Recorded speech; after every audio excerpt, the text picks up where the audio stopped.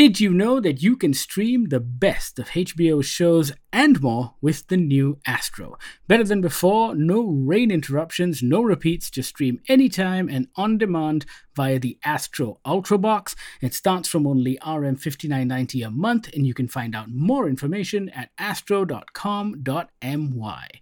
You're listening to the Goggler podcast. Bahir and Uma with you, and today we will be reviewing the brand new Malaysian movie Malbatt, Misi Bakara from Adrian, the filmmaker behind Wira, Pascal, Pasal Cow, The Assistant. This one tells the true story of what really happened during Black Hawk Down. Yeah. Clearly, Hollywood kind of fucked things up, made it their own story, when in actuality, the Americans were fucked on that mission. And it so happened that there were 2 Malaysian battalions that pulled out their soldiers after their helicopters crashed. This is a story that not many people know, but it is a real story of Malaysian heroism. I, for one, am glad that there is an actual movie that's been made out of this story, and that it feels like enough of a budget has been put behind it. I say that because this movie is rumored to have cost about 20 million ringgit. And if there's one thing we've learned talking about film, scale really is dependent on how much money you have to spend.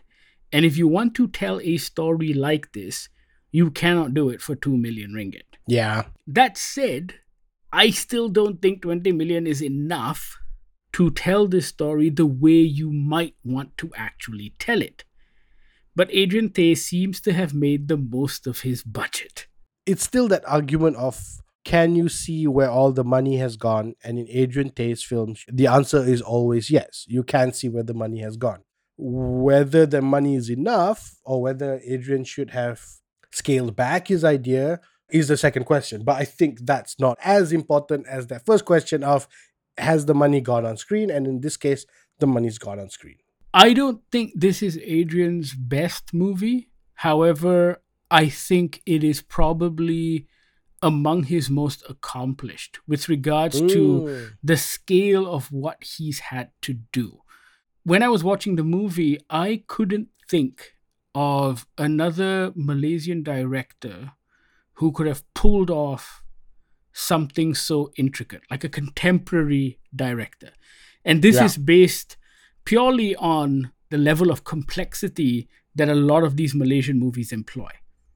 This one is an incredibly complex shoot with a lot of moving parts, and I have to give Adrian credit in being able to pull off something like that. For me, where the movie falls short tends to be where most Malaysian movies fall short, in that I still think it needs tighter writing. I think it's also because the story isn't fiction. It is something that, knowing Adrian and Ashraf Modi Zain, they probably did a lot of research, spoke to a lot of people. And I think it's this thing of like, how much do we put in and how much do we leave out to make this story make sense, or to give it the emotional weight it needs, or to give the characters the kudos they deserve. And I think that's kind of the problem. I think you're right. It's that question of, I want it to be a big story, but I only have X amount of money. Can we stretch it, or do we pare down the story? But we can't pare down the story because they feel the story requires the 24 characters that it needs to be on screen. I think it's that argument, right? Like, could you have made it tighter? Could you have focused it down? I don't know if they could have, but it was probably an option to think about. Is this a Malaysian problem with regards to telling a story like this and fidelity to the people involved? Like, I find that Americans in Hollywood don't have a problem taking creative license when telling a story like this, as long as it services the story as a whole. I feel that when you are actually working with the Regiment Askar Melayu Diraja, you're working with the actual army, you're working with the people involved, you feel a responsibility to be as true as possible, when actually, when you're making a film, it doesn't have to have that much fidelity to the truth. Because we don't do it as a country, as a military industrial complex, we don't do it. Maybe the military guys are like, no, you have to speak the way we are told to speak in the books. We may not do it when bullets are flying, but I don't care. Discipline and blah, blah, blah, blah, blah. We don't swear at each other. I also find that with Hollywood, when they're making movies like this, there is a tendency to focus more on character. Whenever Malaysia makes a movie like this, and it's not just Adrian, it's a lot of Malaysian movies that chronicle real life events, the focus tends to be on the event. In Black Hawk Down, for example, the focus is on the brotherhood of man and the bromance between these military men who are in the trenches together and all of that stuff. And I think it's that distinction which actually affects the way a story is told. Problem was, I didn't feel either of that here. I felt like it fell between two stools because it didn't focus on the mission. Yes, there were cutbacks to Command Central, but it was never a cutback to Command Central about a decision that was being made in the mission. It was a, we've lost them, you hold your nerve, damn it. You know, it was like, Right. there was never a point where the mission was the focus. I didn't know that. I needed to see a map where everybody was because I wasn't sure where anybody was. I think the big problem as well is it also had the Black Hawk Down issue of everybody's wearing helmets, everybody's in a dark place, everybody's wearing the same uniform. I keep forgetting who is who. I kept forgetting who is in which truck.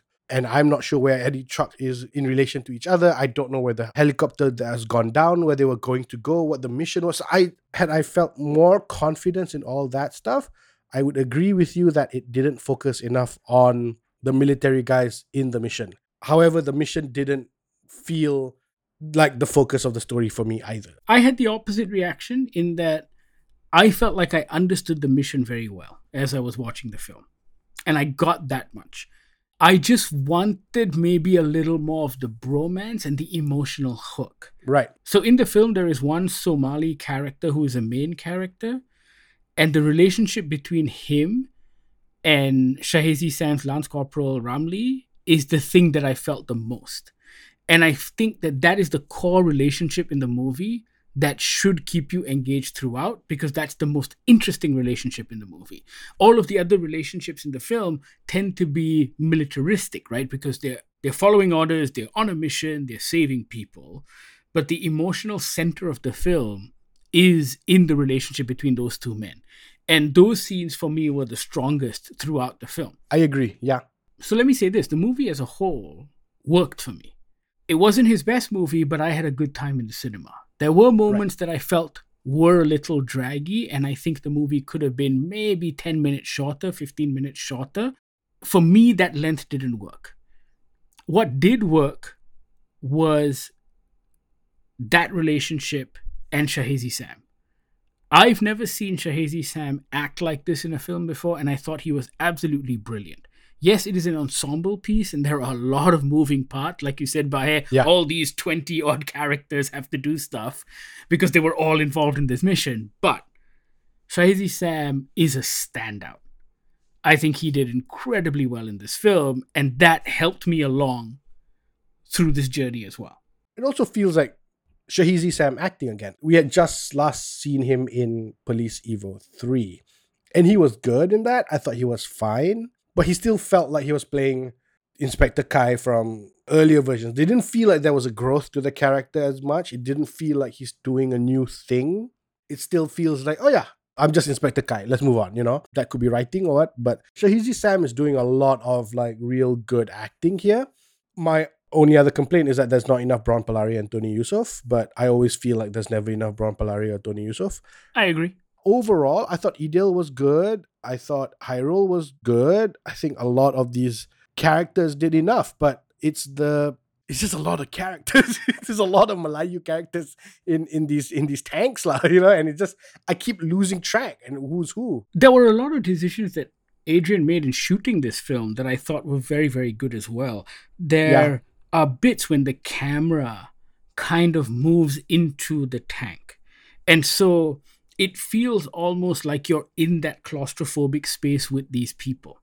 And I thought those shots were very well composed, very well blocked, very well staged. All of that really created a tense atmosphere throughout. I think even being stuck in those narrow streets of Mogadishu, like that sense of tension was maintained throughout the movie. You're always Yeah. on edge as you're watching this, and it was very well executed. I know that you had a real problem with the CGI, and that really pulled you out of the movie.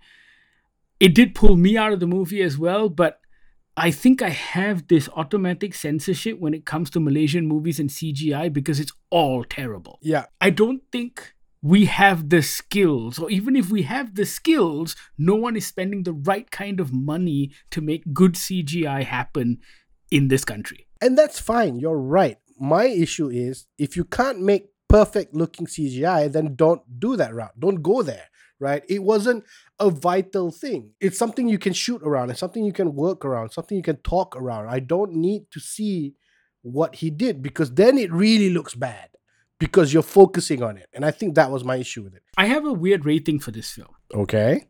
As a movie, I think it is about a 6 out of 10. I have a bunch of nitpicks that kind of reduce that score a little. But I would give it a 7 out of 10 because of how it was made. In that I admire the hustle of Adrian Tay. I think there are very few people who can raise 20 million ringgit to tell this story. Yeah. And I think being able to pull it off on the scale that he has feels unprecedented in Malaysian cinema. Am I right in saying that, Bahir? It feels like I've not seen a movie of this scale in Malaysian cinema. Like ambition-wise. I mean, Putri Gunung Ledang. I knew you were going to go there. But Putri Gunung Ledang also, when you watch it now, it feels like making a period Malacca piece. Yes, there was a certain amount of scale, but possibly not as much ambition. Hanyut had scale as well because they built a fucking kampong lah to shoot that movie. Yeah.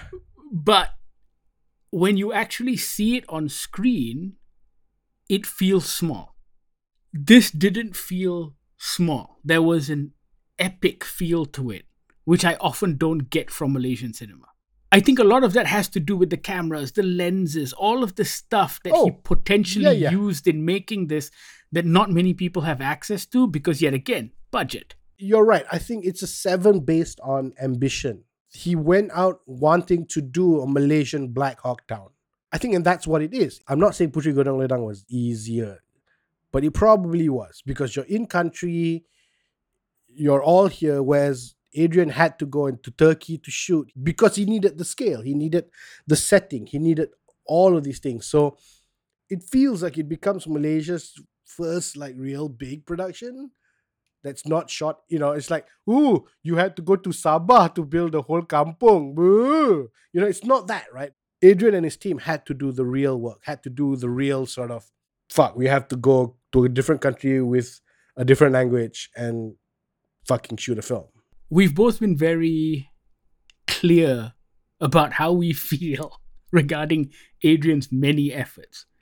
We liked Pascal, we liked Wira, we hated Pasalkau. We kind of liked the assistant. We thought it was a very good attempt at something, and I think Malbatt falls into that category. I enjoy the fact he's one of a handful of directors who's always experimenting and pushing the envelope forward because it doesn't happen a lot in Malaysian cinema. Yeah. So often, and this is one of our biggest complaints, we just end up going to see yet another gangster movie, another police movie, another horror movie. It's blah, blah, blah. And yet, with Adrian's films, it feels like he makes the movies that the other studios then want to start copying. So after Pascal, he started this trend of military-driven films. Because that made so much money. Everyone started wanting to make Air Force and Sea Force and firefighters. It's not just military movies. Adrian made a military movie that was supported by the military, that had proper training, that had access to the weaponry, that had access to the locations. This isn't just Like, oh yeah, we're doing a police movie, but we have to get the police in here to do it because blah blah blah. No, he went out and did it the way Michael Bay would do it, right? You get into conversation with them, you say, I'm making a thing, it'll make you guys look good. Stay out of my way in the script a little bit, but can I have your guns? Right. It's that level of realism that we don't see until Pascal came out. And I thought The Assistant was a very interesting experiment in twisty narratives and storytelling. Weira was very good in that sense. And I think Malbatt will have the same impact with regards to how much money people are willing to invest in telling these sorts of stories and where that money goes and how it actually looks on screen. So, from a business perspective as well, I think Malbatt is a very important milestone in Malaysian cinema. I'll be curious to see how well it does in cinemas. I don't think it has the same kind of mass appeal as Police Evo. Police Evo is a lot lighter and a lot easier. Malbatt is a serious movie about a very serious thing. Yeah. And so I, for one, am very curious to see how it does in the box office. But I think, our nitpicks aside, we encourage you to go and watch this because it's unlike anything else you've seen coming from a Malaysian filmmaker. Yeah, I agree. I mean, also, look, this may be gimmicky, but I think for this movie, the gimmick works. It's the first Malaysian film on IMAX. It's going to be on 4DX, it's got Dolby Atmos. It's all the things a serious international film would have. And we've got it. I think that's very cool. Yeah.